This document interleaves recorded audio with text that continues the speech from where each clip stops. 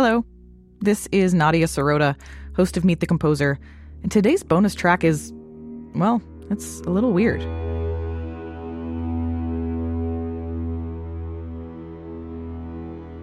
This week on the show, we talked a lot about Pauline Oliveros, an incredible composer who, in her sonic meditations, managed to erase the roles of composer, performer, and audience member and blur them all into one resonating participant.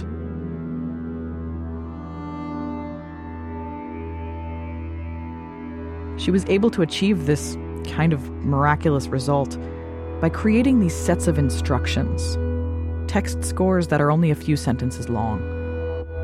Take a walk at night.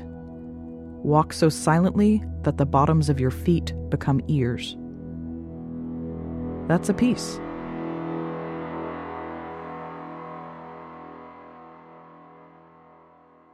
So these pieces that sort of hug the line between score and poetry, they're all well and good to talk about. But we really wanted to experience them, to live them. So we set up a performance of Pauline's tuning meditation at the Cloisters on Inauguration Day. And we actually ended last week's episode with that. But here's the thing. That was a super stripped down 4-minute version of it. We've got the whole 20 minutes of it recorded in beautiful binaural audio, which, by the way, is a kind of stereo that almost feels like surround sound. The mic you use to record it literally looks like a human head. It's totally crazy.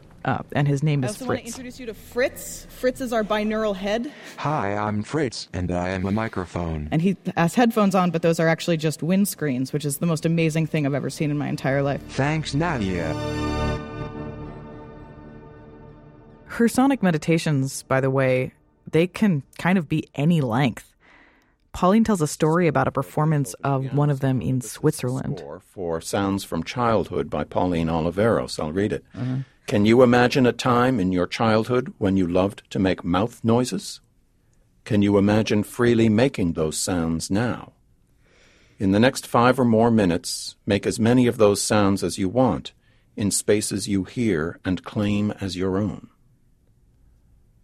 I did do this in Switzerland and with an audience there. They went on for an hour and a half. Really? It wasn't 5 minutes. It was they didn't want to stop. So if you end up doing this on your own, go as long as the piece wants you to. Now, as I said on the show, it's a little bit like wrong for me to play you a recording of this piece. The whole point is that it's participatory, that the audience is the performer, is the composer, is the audience, is the performer, is the composer, is the audience, is the performer, is the composer, is the audience. Maybe carve out some time in your day and think about joining us. Okay. So the space is this kind of crazy old Spanish chapel, which was built in the 12th century and then literally transported to New York City and plunked down in a park on the northernmost tip of Manhattan. The room is full of about 150 people sitting on the floor and in a few folding chairs. This meditation is practice for the rest of your life.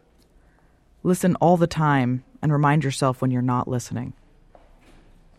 The instructions are simple. Inhale deeply. Exhale on the note of your choice. Listen to the sounds around you and match your next note to one of them. On your next breath, make a new note no one else is making. Repeat. Call it listening out loud. So let's inhale.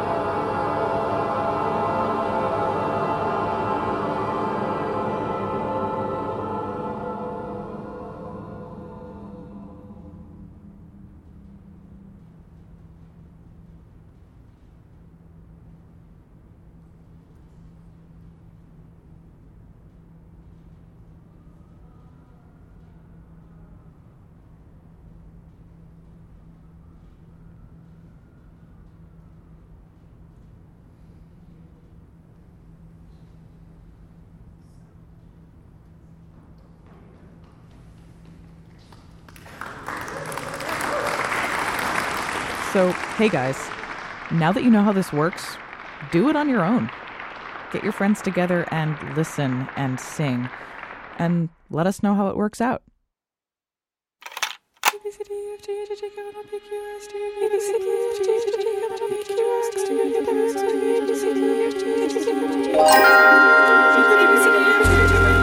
That was Pauline Oliveros' tuning meditation, which came to life through the voices of about 150 participants at the Cloisters at the Metropolitan Museum of Art. This Meet the Composer bonus track was produced by Nadia Sirota, John Hanrahan, Meade Bernard, and me, Alex Overington, with recording engineers Ed Haber and George Wellington.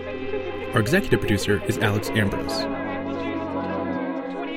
Special thanks to Hannes Brown and the Met Museum General Manager for Concerts and Lectures, Limor Tomer, and the entire staff of the Met Museum. For complete episodes and more bonus tracks of exclusive audio, subscribe to the Meet the Composer podcast on iTunes.